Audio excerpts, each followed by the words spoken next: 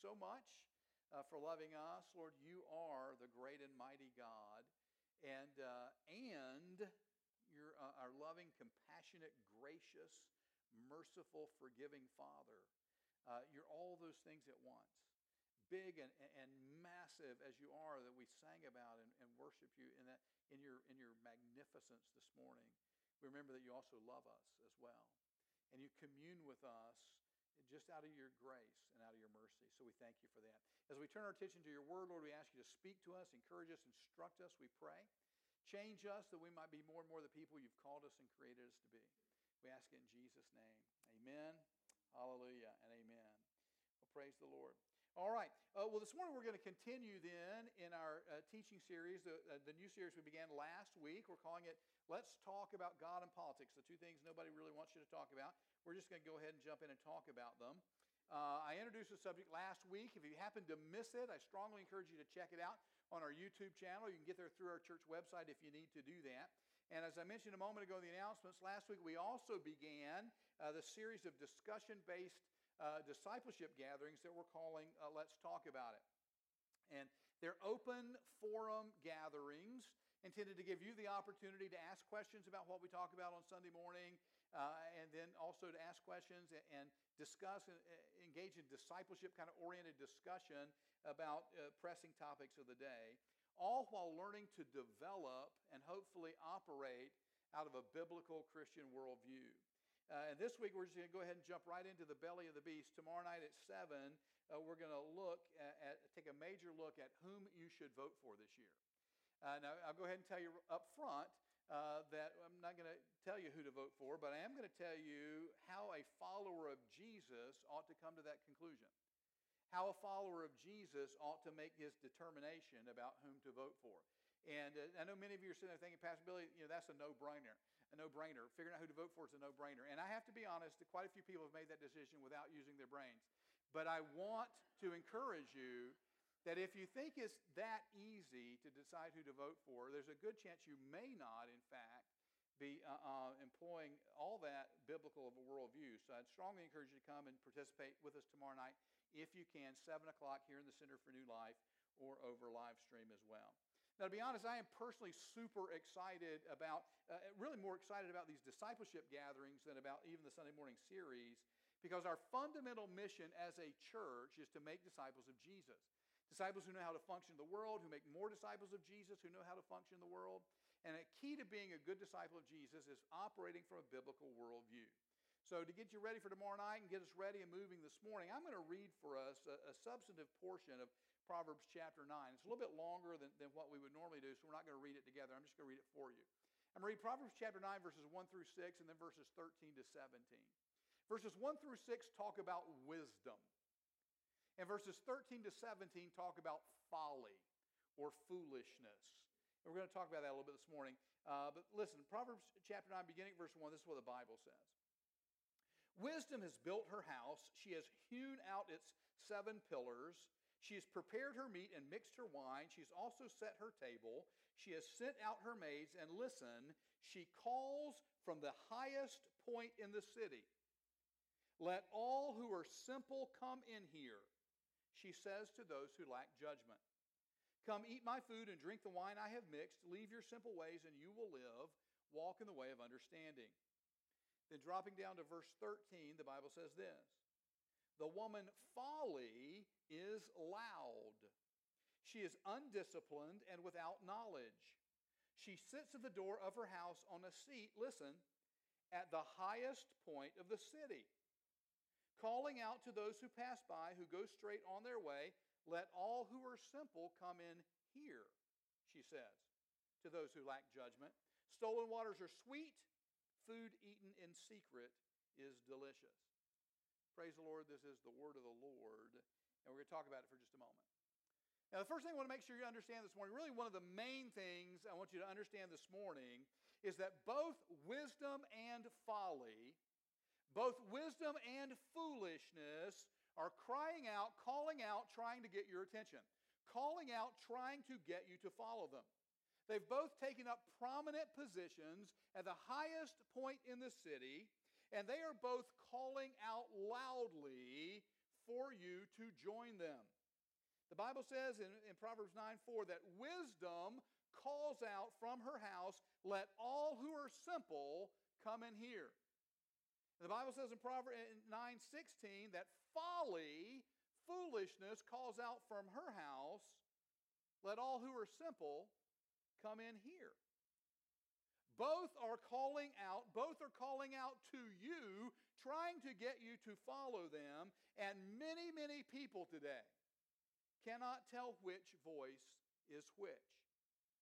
In fact, that conundrum of discerning which is wisdom, which is folly, is addressed in Proverbs chapter 8, where wisdom herself speaks and says this, all the words of my mouth are just. None of them is crooked or perverse. To the discerning, all of them are right. They are faultless to those who have knowledge. And I want to make sure you understand that when it says here in the Bible that the words of wisdom are right to the discerning, that they are faultless to those who have wisdom, it does not mean that the Word of God is right for some, but not right for others. It's not saying that wisdom is right and true for some people, but not right or true for other people. What it's saying is it takes some genuine discernment and some genuine knowledge in order to be able to tell the difference between wisdom and folly. In order to be able to tell the difference between truth and error. And that's frankly a really big deal because both of them are calling out to you. And it is especially a big deal because the Bible says folly is loud. Folly, foolishness, shouts extra loudly. Foolishness does its level best to drown out the voice of wisdom. Now, I noted last Sunday night in our Let's Talk About It gathering that there's a rapidly growing divide in the evangelical church, with more and more professing Christians taking polar opposite positions on a host of incredibly significant issues.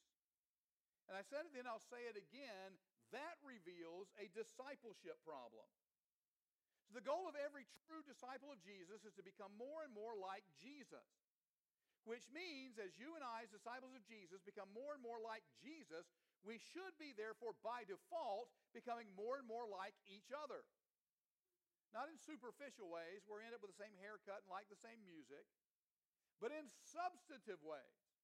If we're authentically growing as disciples of Jesus, becoming more and more like Jesus, we should be increasingly having more and more things in common in terms of how we think and how we live and what matters to us most. Jesus wants you discipled in the Word of God. The enemy wants you discipled in the ways of this world, and you need to be able to tell which is which. A few weeks ago, we were praying and worshiping together in a service very much like this one, and Debbie Hill shared a word that the church in America has a filter problem.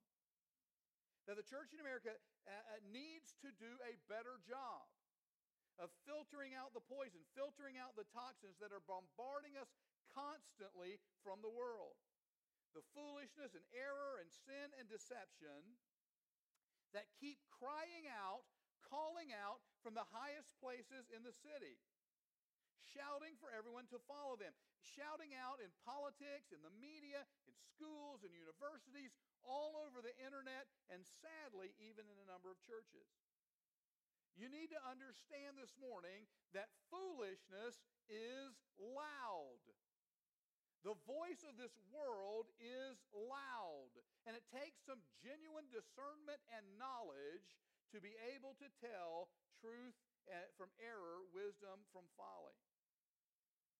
Time in the Word of God provides and strengthens your filter. It helps you develop an authentically Christian biblical worldview, and in many ways that worldview then becomes your filter. It helps you judge between competing voices. It helps you judge between truth and error. It helps you discern whether or not that inkling you have, that sensing, that feeling you have really is the Holy Spirit, or maybe it's just one of your thoughts or your ideas. Now I want to be clear. I love and I believe in the leading and the direction of the Holy Spirit. But I also have to tell you the truth. I deal with Christians, I talk with Christians all the time who could not tell the Holy Spirit from a hole in their head because they are not grounded in the Word of God. The Holy Spirit was given to you in large measure to help you filter, to help you judge between truth and error, right and wrong. But if you are not grounded in the Word of God, it's often going to be hard for you to tell what is and what is not the Holy Spirit.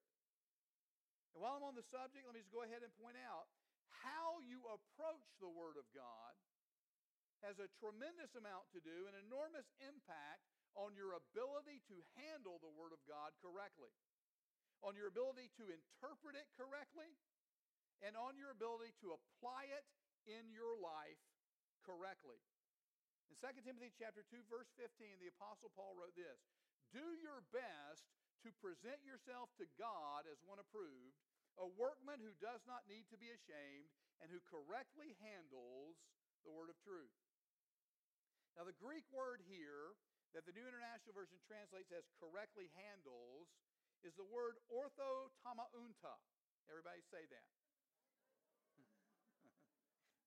Close enough. Sokotoa, whatever, it's one of those things. It literally means to cut straight. When you read the Bible and seek to apply it in your life, looking for guidance in areas like how to vote in a given election, or which side is right in a given discussion over a given issue, when it comes to super practical matters like those, you've got to handle the Scriptures correctly. And the word the Apostle Paul uses here conjures up an image of carefully and properly dissecting the text. Carefully and properly dissecting that word. To make sure you see what you need to see, to make sure you don't miss anything that's important, and to make sure you don't carelessly and sloppily cut out something that really matters. When you go to read the Bible and to try to apply it in your life, you want to do that correctly. And I got to be honest with you. For several years now, I've been reading articles, I've been reading postings, I've been reading entire books written by professing Christians, college professors, theologians, plain old rank and file pastors like me, attempting to apply the Bible to matters of politics and government and public policy, and often doing it embarrassingly, frighteningly badly. Not just failing to cut straight, but in some cases cutting terrifyingly crookedly. Now, I believe there's a growing generation, really a growing mass of Christians, many of them young Christians, who really want to mesh their lives together with their faith.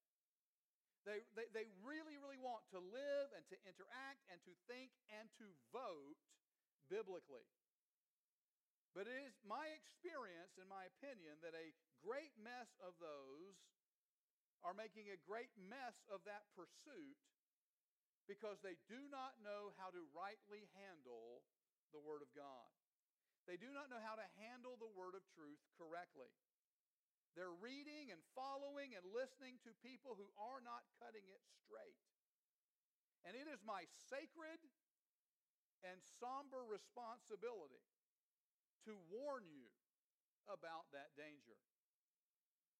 As I get ready to close up this message this morning, I want to offer you just a little bit of counsel in this regard from 2 Timothy chapter 3. Many Christians know in 2 Timothy chapter 3, the Apostle Paul talks about the importance, the power of the Scripture. He says all Scripture is God-breathed. A well-known verse of Scripture. Many Christians know it. But I want to make sure you get it this morning in its context. So listen, 2 Timothy chapter 3, beginning at verse 10, this is what the Bible says. You, however, Paul says, know all about my teaching, my way of life, my purpose, faith, patience, love, endurance, persecutions, sufferings.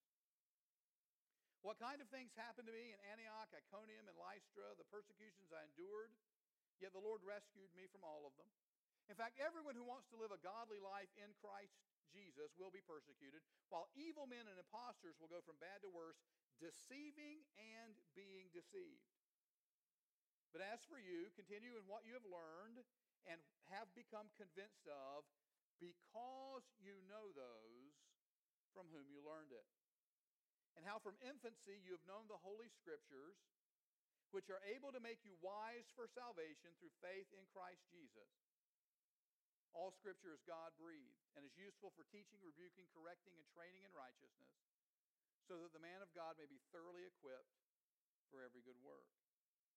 There are two things quickly I want to make sure you notice in the context of this passage this morning, where the Apostle Paul concludes the passage by talking about the power and the importance of the Scriptures.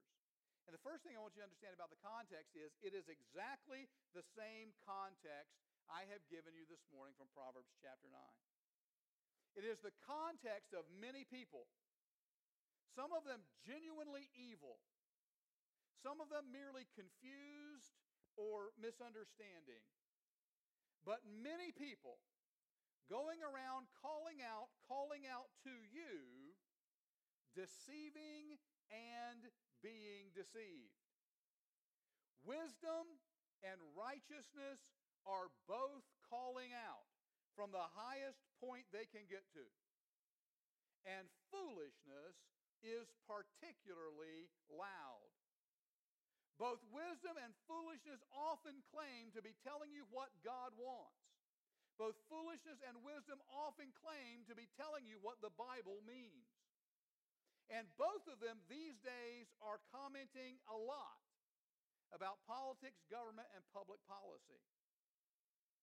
And addressing that concern in this passage. The concern about lots of people deceiving and being deceived.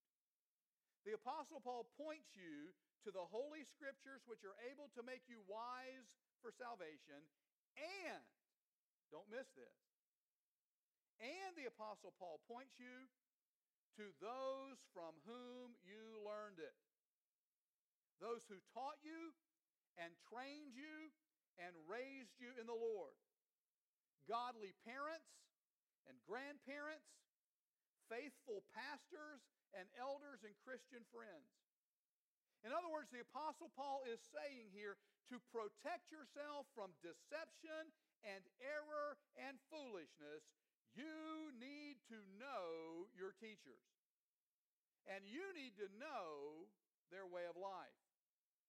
You need to be disciples who are being discipled by real life people you can touch and talk to and occasionally eat with. You need to be discipled by real life pastors and elders and parents and friends, the pastors and elders and parents and friends that God has set in your life. The teachers and disciplers who know you and whom you have opportunity to know. Notice that when the Apostle Paul writes these words, he says this, you, however, know all about my teaching, all about my way of life, all about my purpose, my faith, patience, love, endurance. Paul is saying to Timothy, listen, you know me. Too many Christians these days are trying to be discipled by internet voices and celebrity pastors. Now, let's be honest. When it comes to those real life pastors and parents and friends that you've seen for a long time and you grew up with and you touch base with them regularly, let's be honest. You've seen them long enough, you've begun to see their weaknesses and their flaws and their failings and their failures. But let me assure you on the authority of the Word of God that those TV and internet personalities, those more distant professors and preachers and proclaimers of wisdom, I assure you they have faults and flaws and weaknesses of their own. You just don't see them because you're not close enough to them. I fear one of the major reasons for the rapidly growing generational divide in the evangelical church is that many sincere younger Christians have seen some of the shortcomings, genuine shortcomings in the thinking and maybe lifestyle of some older Christians. Older Christians perhaps they looked up to at one point. Shortcomings like, for example, in many cases, the very real failure to think or talk or possibly even care about issues like poverty and racial justice. But that my concern is that when those concerns arise, when those challenges arise, when those things pop up, neither group appears to have figured out how to work through those concerns together. Too often, older believers have lacked the humility to consider honestly the questions and critiques of the younger generation. And too often, the younger believers have lacked the humility to recognize the contributions of the older generation and to commit to walk and talk together with them patiently as they try to work through their very real questions and concerns. And yet in situations exactly like this, the Apostle Paul instructs us in the Bible, test everything, hold on to the good. Say good. Test everything, hold on to what you find out is right. My experience is far too often Christians test some things, they find some aspects they think are wrong, and then they throw the baby out with the bathwater. And in doing that, many of these younger Christians have latched on to newer, more revolutionary, and louder voices, often coming from more polished, more modern, and more attractive vessels. But newer and louder and even right on occasion is not the same thing as biblical wisdom, and it is not the same thing as a teacher you know. I am concerned that some, not all by any stretch of the imagination, but quite a few of these newer voices are offering up very fine-sounding ideas that are nevertheless wildly wrong from an authentic biblical worldview. We'll start digging into that more intensely this week, tomorrow night, 7 o'clock, right here, as we dig into our Let's Talk About It gathering. In the meantime, let's pray. Father, as always, we thank you for the gift of your word, for the power and the clarity of your word, for the warnings we have in your word, for the instruction we have in your word. Lord, for reminding us this morning that wisdom and foolishness are both calling out, trying to get us to follow. Grant us the discernment and the knowledge we need to tell which is which. Grant us the ability to work through challenges and difficulties with one another, that we might grow together as your people, learning from one another generation to generation, growing closer to one another, closer to you, and more like Jesus in the process. Help us, we pray, in Jesus' name. Amen and amen. Hallelujah.